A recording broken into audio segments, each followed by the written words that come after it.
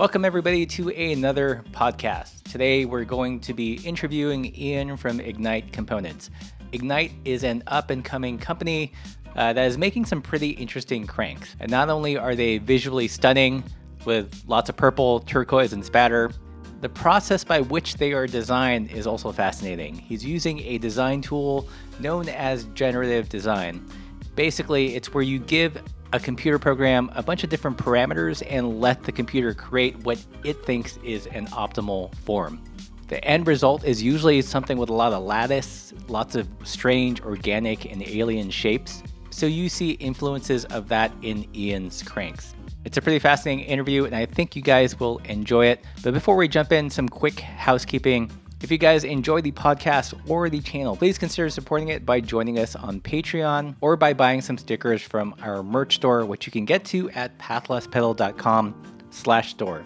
Again, pathlesspedal.com/store. We are almost entirely supported by viewers and listeners just like you. So with all that said, let's jump into the interview. So before we jump into the whole generative design thing, let's learn a little bit more about Ignite. When did you start the company, or actually, what was your background, and when did you start the company? My background is as a mechanical engineer. Been doing it. I know I might look a little young, but I've been doing mechanical engineering for over 20 years. Motorsport, motorcycles, bicycles, that stuff for quite a while. I've been riding my own components for about a decade. In various bits and pieces, cranks, headsets, bottom brackets, pedals, brake levers, all that good stuff. And then, so when I turned 40, my wife said, "Okay, buddy, you're starting to get up there. You got to start scratching some of these itches off. Otherwise, they're never going to take place." So the timing just worked out. Supply chain with the bike industry was bonkers, and I started Ignite for real probably about like February of last year. So how's it been received? Is it doing well? Is it exceeded your expectations? I don't think I've slept in like 6 months. Okay. Which shows that it's going fantastic. I'm incredibly appreciative for all the customers who have put in orders. They're extremely patient because even though I make stuff here in-house, finishing and shipping and material procurement is just, I didn't expect it to be like this, to be 100%. It's fantastic.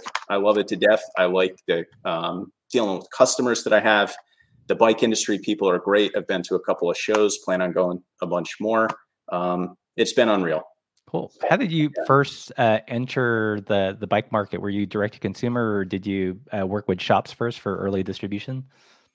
Both. So a couple of shops real early on expressed interest, but it's been a healthy mix of both, right? A lot of it is wholesale, a lot of it is direct to customer. It's every month is different, I would say. Yeah, it's unpredictable. Yeah. Cool. Well, I'm going to bring up your site for people that are on the live stream, just so you can see what the components look like. One thing that really struck me is how colorful they are. Was that like intentional, or was that just like you were responding to demand? There's a couple of reasons for that, right? So I grew up riding BMX and racing mountain bikes back in the 90s, the heyday of like the incredibly fragile CNC components that were anodized incredibly rad colors. So like what you have up on the screen right there, like I bet you most of the viewers who are around in the 90s are screaming Kuka right now.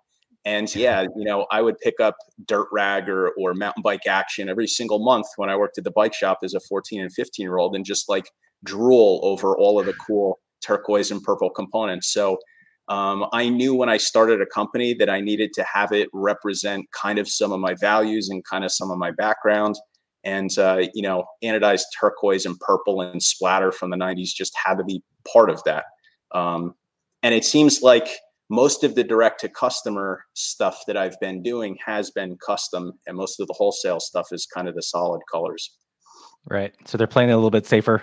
They're playing it a little bit safer. It's also interesting, like the Catalyst, the mountain bikes that you have up on the screen, that sees way more custom fun than the Infernos, which are the road and gravel crowd. Interesting. Yeah. They play it a little bit more conservatively, lots of black, lots of silver, maybe a little bit of pop in color with the extractor caps, but most of the customization stuff has been on the mountain bike side. Yeah. Yeah. I just saw that Shimano through people that wanted silver group sets of bone recently with the GRX. With the GRX silver, and like half the internet hated it, and the other half is like, yes, finally. So it's interesting. You never know how things are going to be received, and there's always people who are going to be counter to whatever you thought. Yeah, I think they were thinking, oh no, we're losing the hipster crowd. We got to get out some silver cranks. Get out the silver cranks, which actually looks pretty cool. It's kind of got like a swoopy shape to it with the integrated 4-bolt. Not bad. Yeah, cool. Well, let's talk about this this idea of generative design. I tried to give a stab at a definition. Like, how would you explain it to an English major? I think I'd explain it to anyone very similarly to how you did, right? So traditionally engineering, and this has evolved through the years, just like everything in engineering, it's like someone comes up with an idea, that light bulb moment, they sketch it out on the back of the proverbial napkin. And recently it's like most people will rush for their CAD software and start drawing something up or do some calculations. And then as soon as they had what they thought was kind of the final iteration, or at least a workable iteration, they'd have it prototyped. And recently that kind of looks like 3D printing. And then you test it and you see where it fails, and you kind of grow your knowledge base. Like, hey, when this twists here, I need to add some material over here. I can remove it here. And that's been the engineering process, forever. Generative design is a fantastic tool to add to that toolbox. I personally would never rely on it solely to give me an output and take it to the bank. But it certainly can open your mind up to some of the possibilities and material shapings and kind of cross sections that you might not normally think when you kind of have the engineering blinders on of this is how I think it should be done. It kind of will politely let you know that some of the assumptions that you have are way off base. So it's neat. So to talk about it a little more, you kind of have to, it's the old adage of garbage in, garbage out. So you still have to know what loads the component is going to see. You have to know how to constrain it and say, hey, let's just talk about cranks. Out by the pedal end, you still have to have that 9/16 20 thread out there. You still have to have the pedal spindle be a certain length and then apply a certain load. And what I do is I normally look at the testing standards that are out there in the world. So like the ISO or EN standard is 1800 newtons, like 2 inches out from the end of the crank arm, and so which translates to like 818 pounds. And you just keep loading it. Mm-hmm. So you have to know where to put that and how to define it. You have to know how to define back by the spindle and say that that's fixed. And then you also need to kind of model the bike accurately to say, well, the material can't go over where the chainstay would be, and the material can't go out where someone's ankle has to be. So you kind of have to really narrowly define to the computer what you need it to kind of work with. So you can kind of define like a tube, and you can say, hey, you can do anything you want inside this tube, but if you step outside that, this person's breaking their ankle, or you're going to bash the chainstay, or you're not going to be able to fit the chain rings in there. And then you kind of let it go wild. There's a couple of parameters that you can select for, like what your priorities are. Mm-hmm. Like, do I want to save cost? Do I want to make it stiff? Do I want to use a certain material? There's a couple other parameters depending on the software that you're using that you say, hey, here's this geometric shape that I'm thinking you can kind of play with.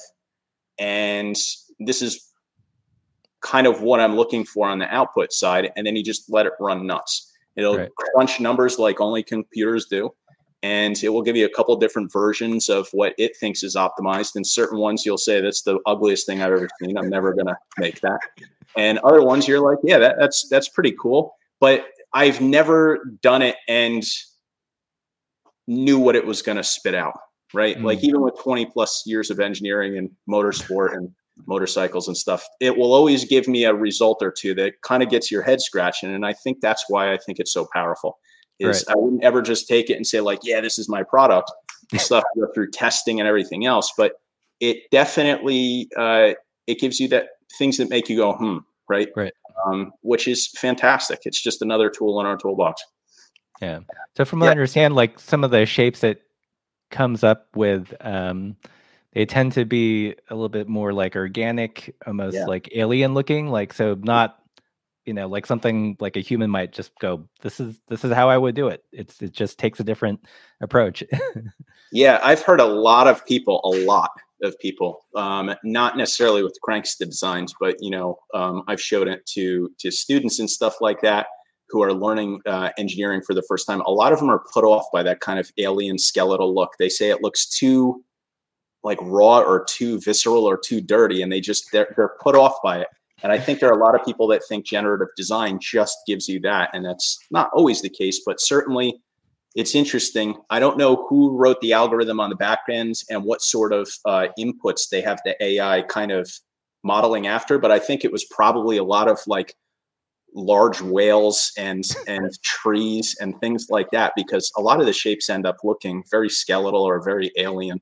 Yeah, a lot of Ridley Scott movies. That's what most people say. Yes. Yeah. So has it ever spit out something where you're, maybe we're kind of repulsed by it at first, but then we're like, oh, that actually makes sense, and there's no way I would have approached this problem from that end? I can't say that I have.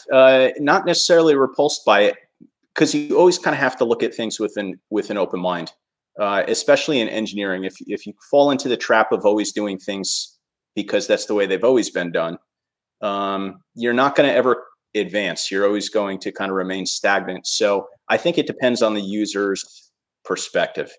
You have to be humble. You have to realize, like, there's no way in heck I know even 1% of all of the knowledge out there with engineering.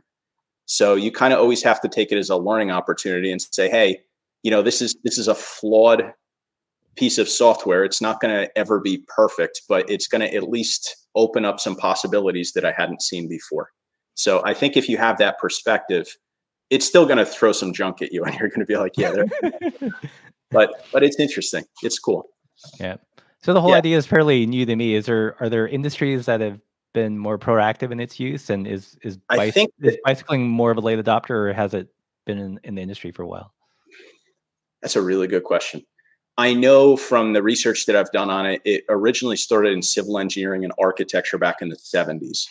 I'd love to see what it was spitting out that I haven't been able to find anything, but I'm imagining like 70s, like the computing power would not have been what it is today. So to get all these crazy shapes, it was probably very narrowly defined, right?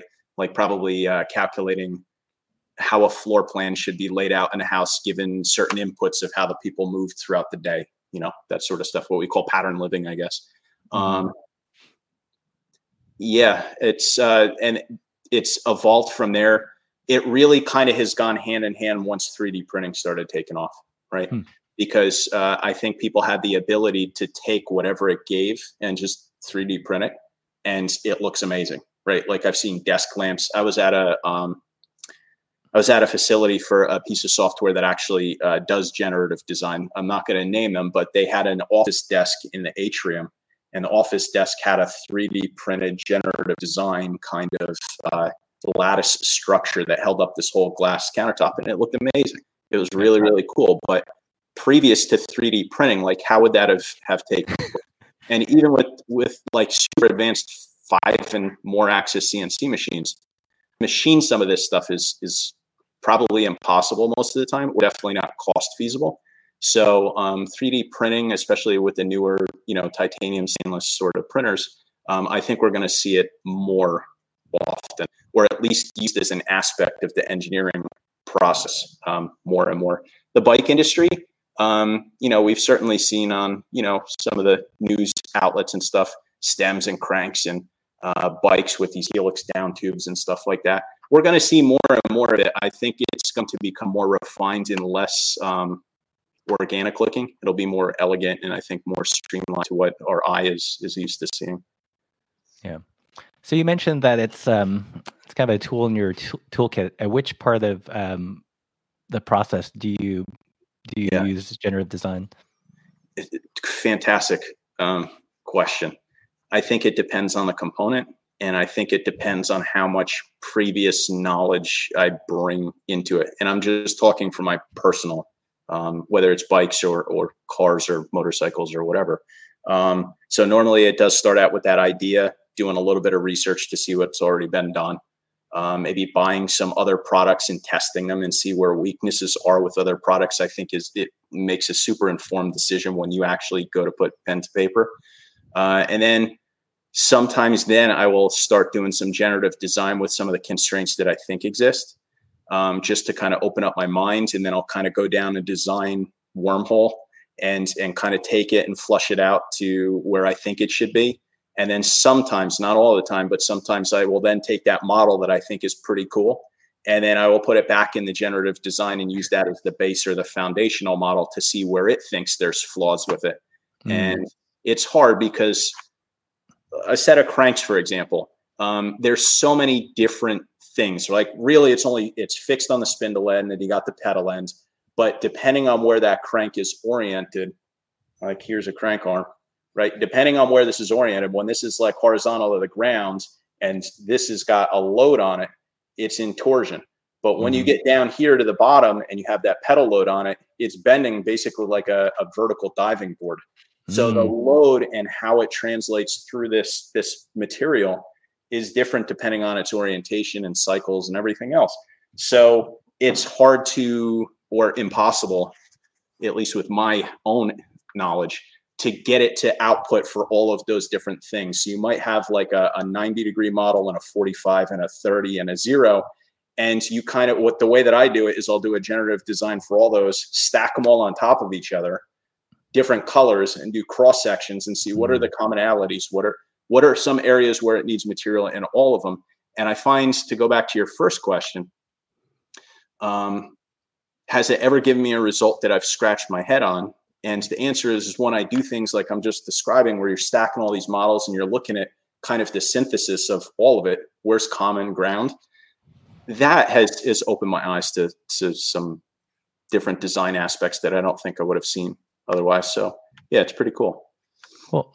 So I asked you this before we started, but assuming two engineers are using the same bit of software and they input the same kind of constraints on the design, will the two machines essentially come up with the same design?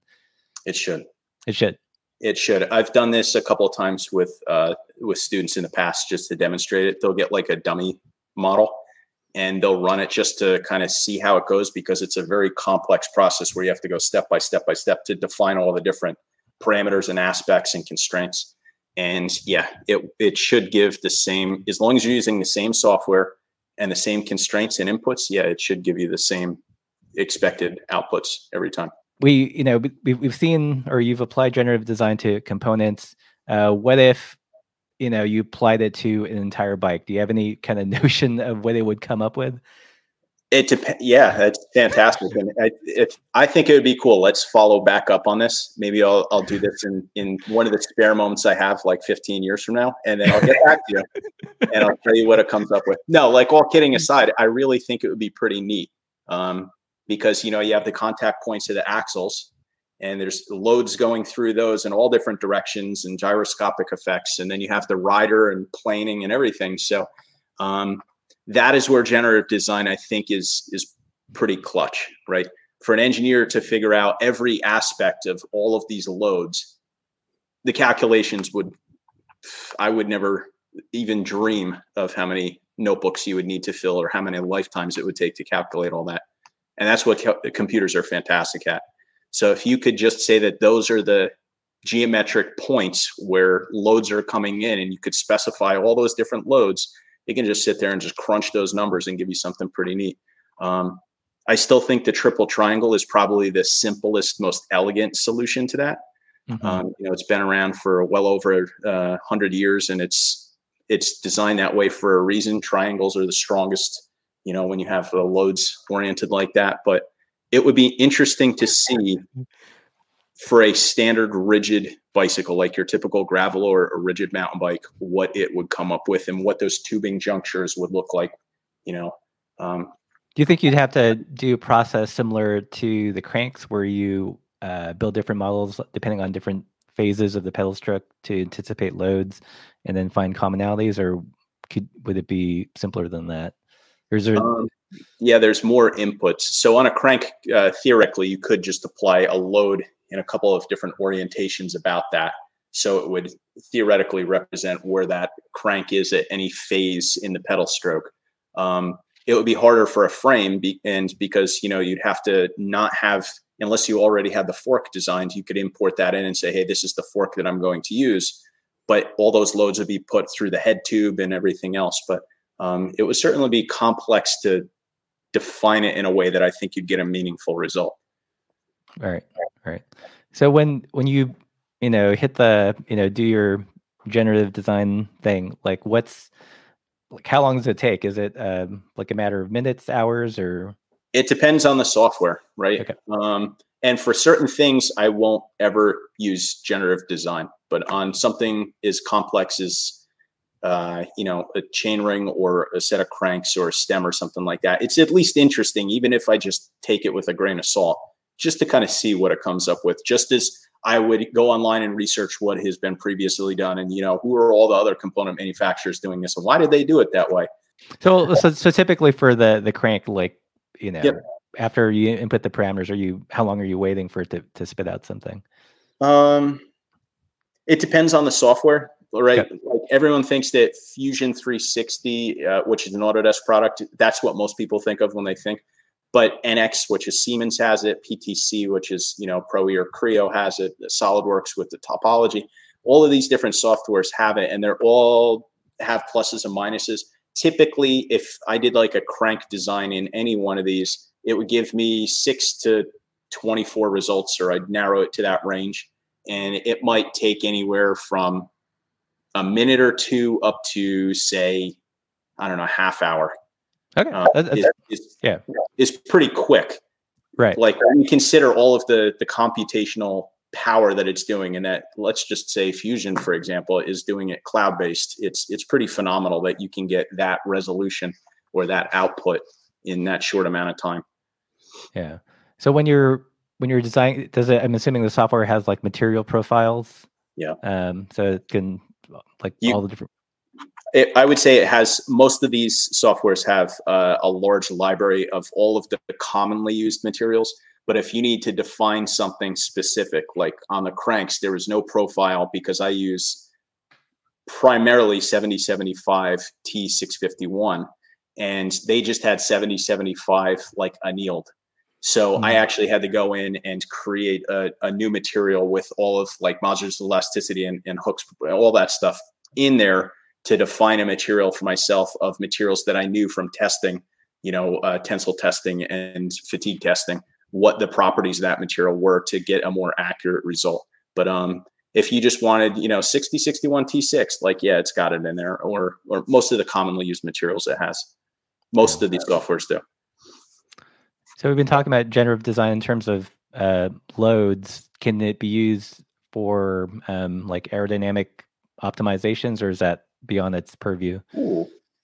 You know what? I'm not going to answer that because I don't know the answer to that. So CFD, which is computational fluid dynamics, that is like, so when you're doing a structural analysis on something, let's just say this pencil, and let's just say that I fixed it here and I applied a load to it.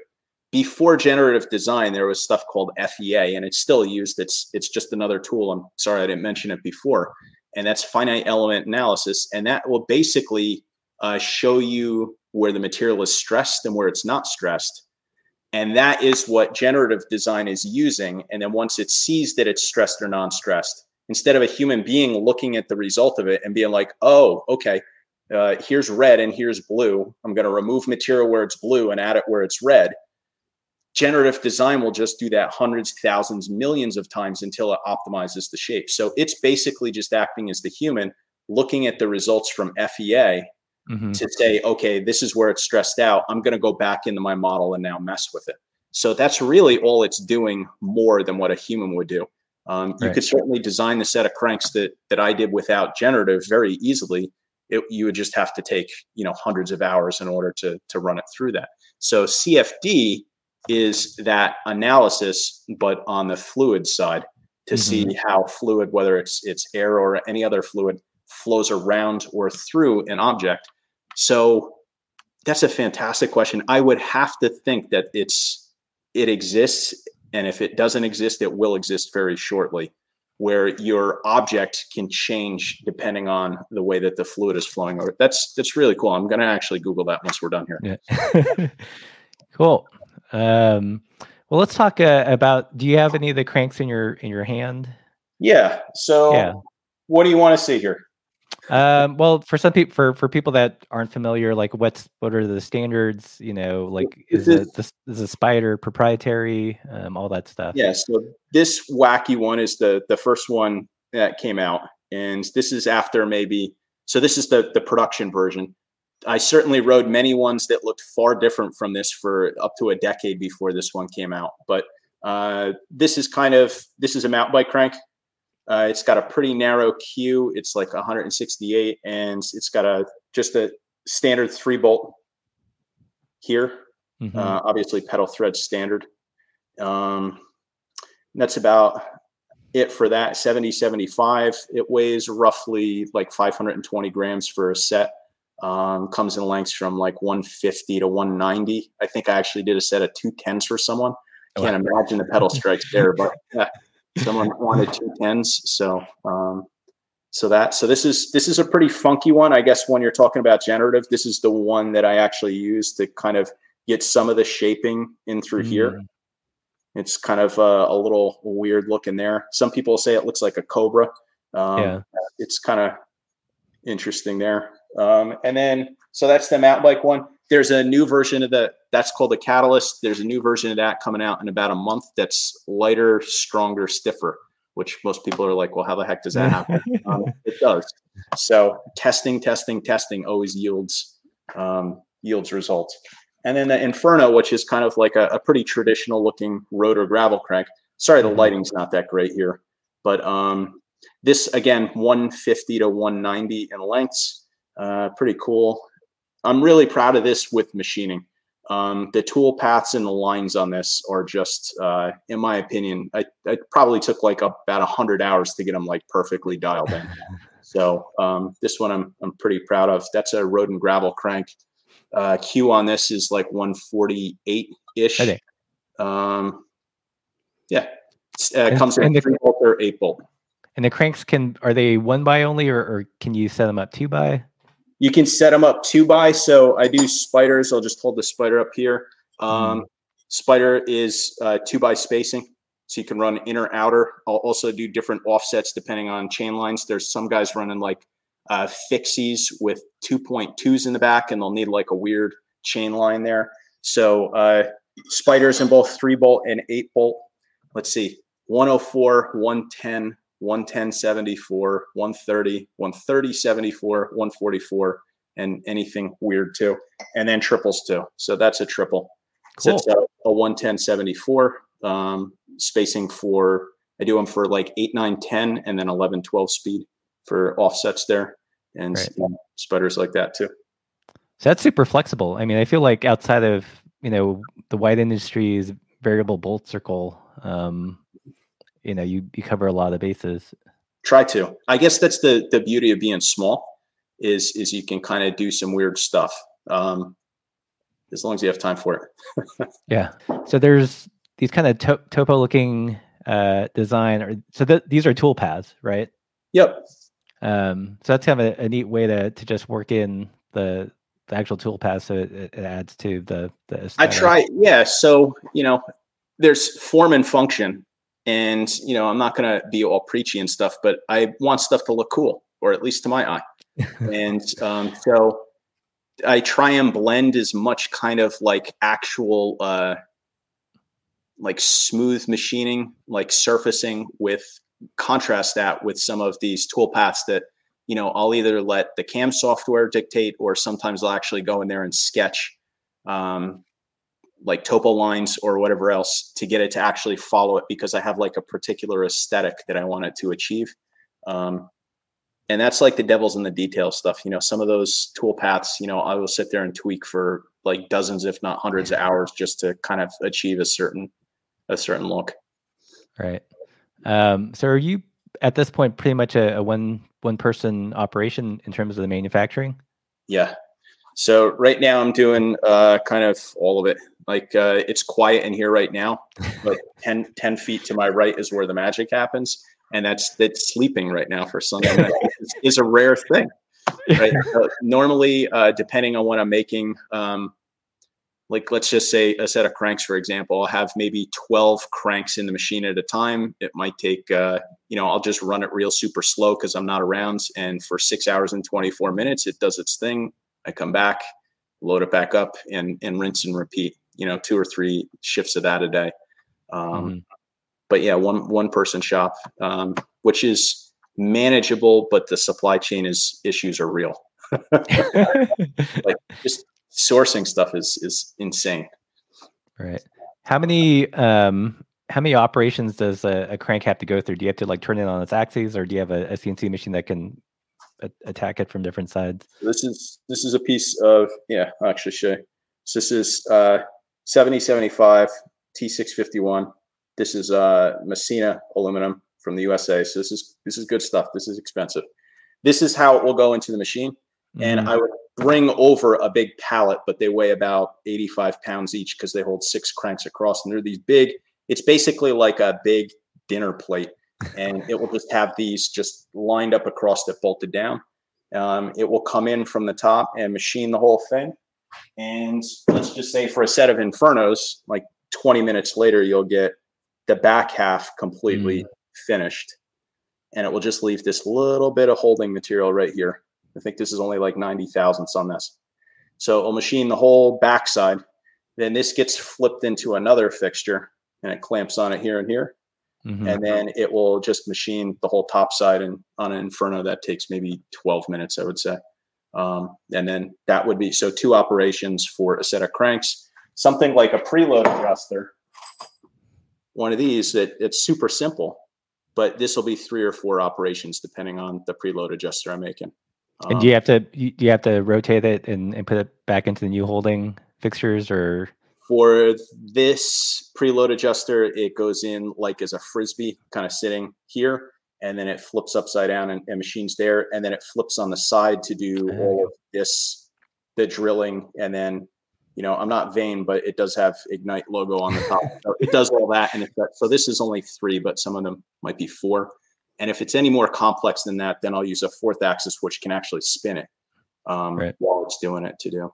So, yeah, fun stuff. Yeah. So then so you get the cranks out, you have to send it away to finishing, and then do you do the fulfillment when it comes back, or? So 2 feet to like right off camera here is a whole workbench and a couple of toolboxes underneath of it. And the toolboxes are like big rolling toolboxes that you would normally have with tools. And I have cranks in various stages and parts in various stages and bins and everything else. So yeah, I'll do procurement as soon as stuff comes back from finishing, whether it's Cerakoting or anodizing from a number of different finishers. I'll normally do like one last QC on it, make sure everything is within spec before I actually assemble them.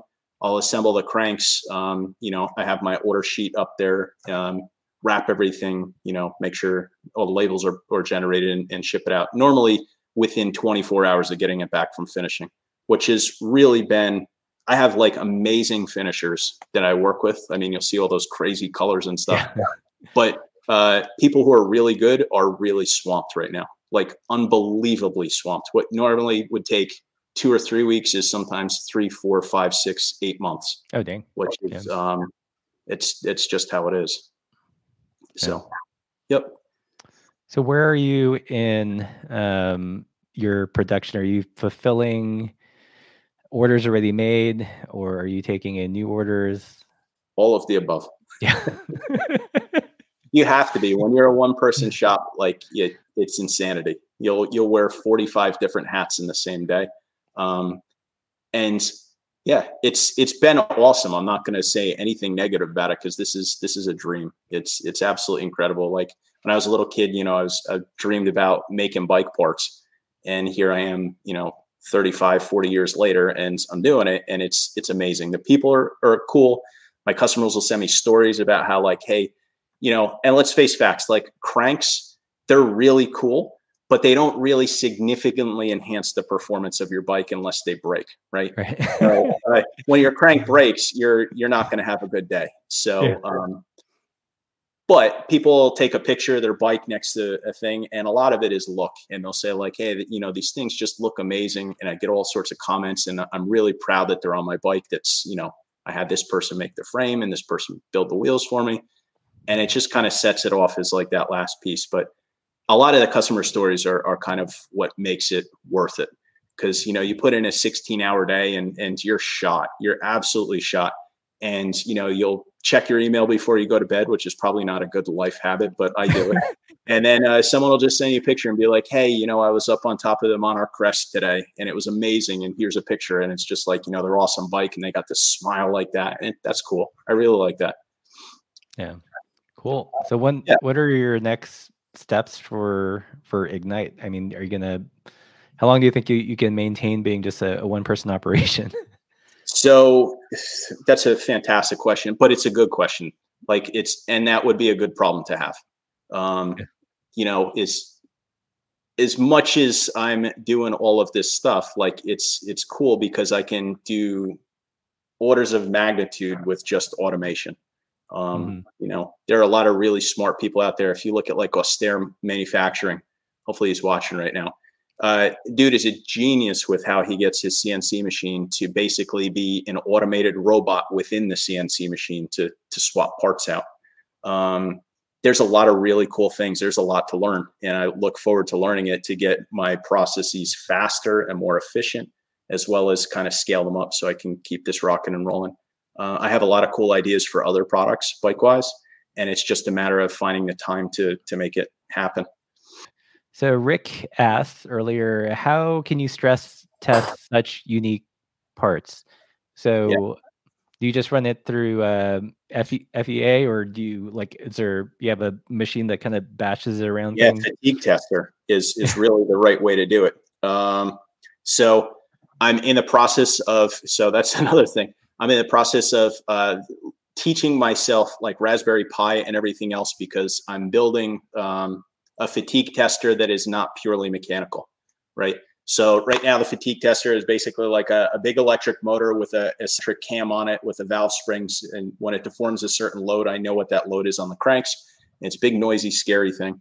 But so the goal is to basically make something that I could bring to a trade show and just have run silently in the background. People are like, "Oh, what's that?" And it's got a big digital readout with how many stress cycles it's been through.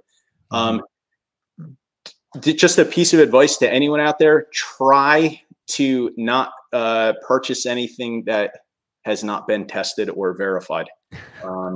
So testing is kind of, it's the sanity check on all of the ideas that are up here, whether it's me or anyone else. So yeah, you have to stress test in the real world as well as like on a shaker rig or a fatigue tester to see how that thing's going to go. The standard for cranks, that one of the standards out there is the ISO standard. Like I said, there's two different ways they test it. They put this at 45 degrees. They thread a pedal spindle in there and they load it. And I'm sure all of you have seen this on YouTube. And they will sit there and they'll load it with 1,800 newtons, which is 818 pounds. And as long as it passes 50,000 cycles, it's past that. And then they move it to 30 degrees and do the same thing. So that's the ISO standard for crank testing. And I do my stuff to far surpass that before I kind of can sleep well at night. Yeah. So kind of related to that, this is kind of an interesting question. How do you plan for non-rider input loads like a rock strike? Is that beyond the purview of the mountain ISO testing even? It is beyond the impact testing is it's chaotic. Right? Because think about it. There's no way to predict exactly how someone's crank is going to strike a rock every time. That's a fantastic question. You're bringing up like your food for thought in my head right now. Russ is saying, okay, you got to do the generatively designed frame. So I got that like stewing already. And now like I got other gears spinning up here. Like, okay, could I feasibly test for rock strike? It's weird because normally when you hit and you're just pedaling along and you have that rock strike, that would be pretty easy to simulate for or create some sort of test for. But we all know like when you actually hit a rock really bad, like the moment, You don't know what angle the bike is at and how it's loaded. I mean, 2 years ago, I had a tree go through my leg while I'm just riding along. So, yeah, you can never really count for exactly what's going to take place there. But that doesn't mean, I guess, you couldn't try. So thank you for bringing that up. Yeah. So what bike shops currently carry your cranks? Just if people want to buy them locally. All over the place. What has happened recently, and I guess this is just because I've been wearing a little too many hats. I never actually formally reached out to any bike shops or did any sort of distributor or salesperson whatsoever. It's basically been that happened super organically. And it's like people would reach out, and I've had bike shops in Japan and Singapore and Germany, the US and Canada, and they'll reach out to me and they'll just say, hey, I'm interested in carrying a couple of your cranks. Could I buy one or two just to test out and, get wholesale pricing and then sell it on to their customers at full retail?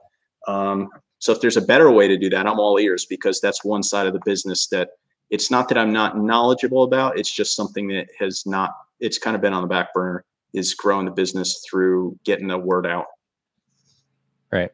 I think you're doing pretty good. I mean, at least perusing through the gram. So you're trusting that algorithm? Well, I feel like I have a good sense of what's trending or what could pop off. So yeah, awesome. Well, that's good. That's good feedback then. Yeah, that's one of the reasons I wanted to reach out to you now before before you get too big. No, I don't. I hope that doesn't change me as a person. Right. So it will just mean that my garage or my workshop is a lot noisier, but I hope to still be me. Yeah. So going into business, being a one-man operation, does it give you a new perspective on what it's like for other brands like Paul or White? Yeah. A tremendous amount of respect. Knowing what I know now and knowing what I still have yet to know, it's humbling, to say the least, that some of these companies have not only made it, but they have cult status 30 and 40 years later. It's incredible. It's awesome. Yeah. Where do you see your cranks in the marketplace? Who is your ideal customer, or who's buying your cranks now?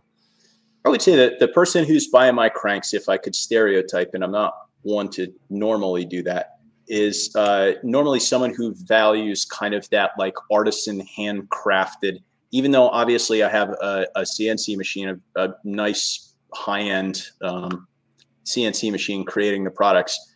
There are hundreds of hours that go into the design and the aesthetics and the QC and just making sure that the lines just flow kind of right visually. The person who is an Ignite customer kind of appreciates that and wants something different than what's already out there, right? And then there are a lot of people that functionality wise, they'll need something that's a weird length, right? I had a bike fitter who reached out and they're like, I'm dealing with someone right now has a vast leg length discrepancy and they need a 135 on the non-drive side and a 160 on the drive side. Can you accommodate that? And I'm like, yeah, I can do that. So, and that's fantastic. That's more rewarding, I have to say, than the person who sends me the picture from the top of, some amazing mountain. That's cool to be part of that. But to unlock riding for someone who has not been able to ride previously or has been riding with a 2x4 taped to the bottom of their shoe, that's pretty awesome. That's that gives you the warm and fuzzies inside for quite a while. And I have the warm and fuzzies right now recalling that. And that was, 6 months ago. So, yeah. So I would say that I can't stereotype an Ignite customer. It runs the gamut. There's a whole bunch of different people who choose these for all different reasons, and I just have to say I'm appreciative for all of them. Yeah. So Rick asks, Ian, would you consider consulting for other manufacturing? I know we talked about this a little bit, but you actually did some work with the folks with James over at Analog, right? Yeah. So just as a consulting thing, all the ideas are original in his, but a lot of times if you don't have access to equipment or you haven't done engineering before, and he's not the only one, there's been a lot of other companies within the industry that have consulted with me. some of the larger companies too. It's just, someone who's small, who's outside of the box. I think I talked about before the engineering blinders. It's pretty common practice in engineering, not just bike industry, to kind of get a second opinion because they bring fresh ideas in. And I think that's how growth takes place. So yeah, I've been consulting with a lot of other companies in the bike industry. So cool. Sweet. Well, I think I'm going to wrap it up here. So thank you everyone who's still in the chat. If you haven't already, definitely check out the website. It's ignitecomponents.com. Super lightning conversation for me as a literature major. Thank you. And I'll get back to you, Russ, about the generatively designed frame. I'll play with that in my spare time. But thank you so much for reaching out and setting this up. And like I said before we got on here, I've been a longtime follower back when I think you were one of the only guys on YouTube talking about bike packing and fly fishing and all that stuff. So thank you so much and continue doing what you're doing. Cool. All right. Well, thanks everyone. Again, if you haven't already, be sure to support the channel. We still have a bunch of stickers. Our Party Pace one, we have caps coming soon, and that's how we support all this. We have no major sponsors, and it's almost nearly 100% viewer supported. With all that, keep the supple side down.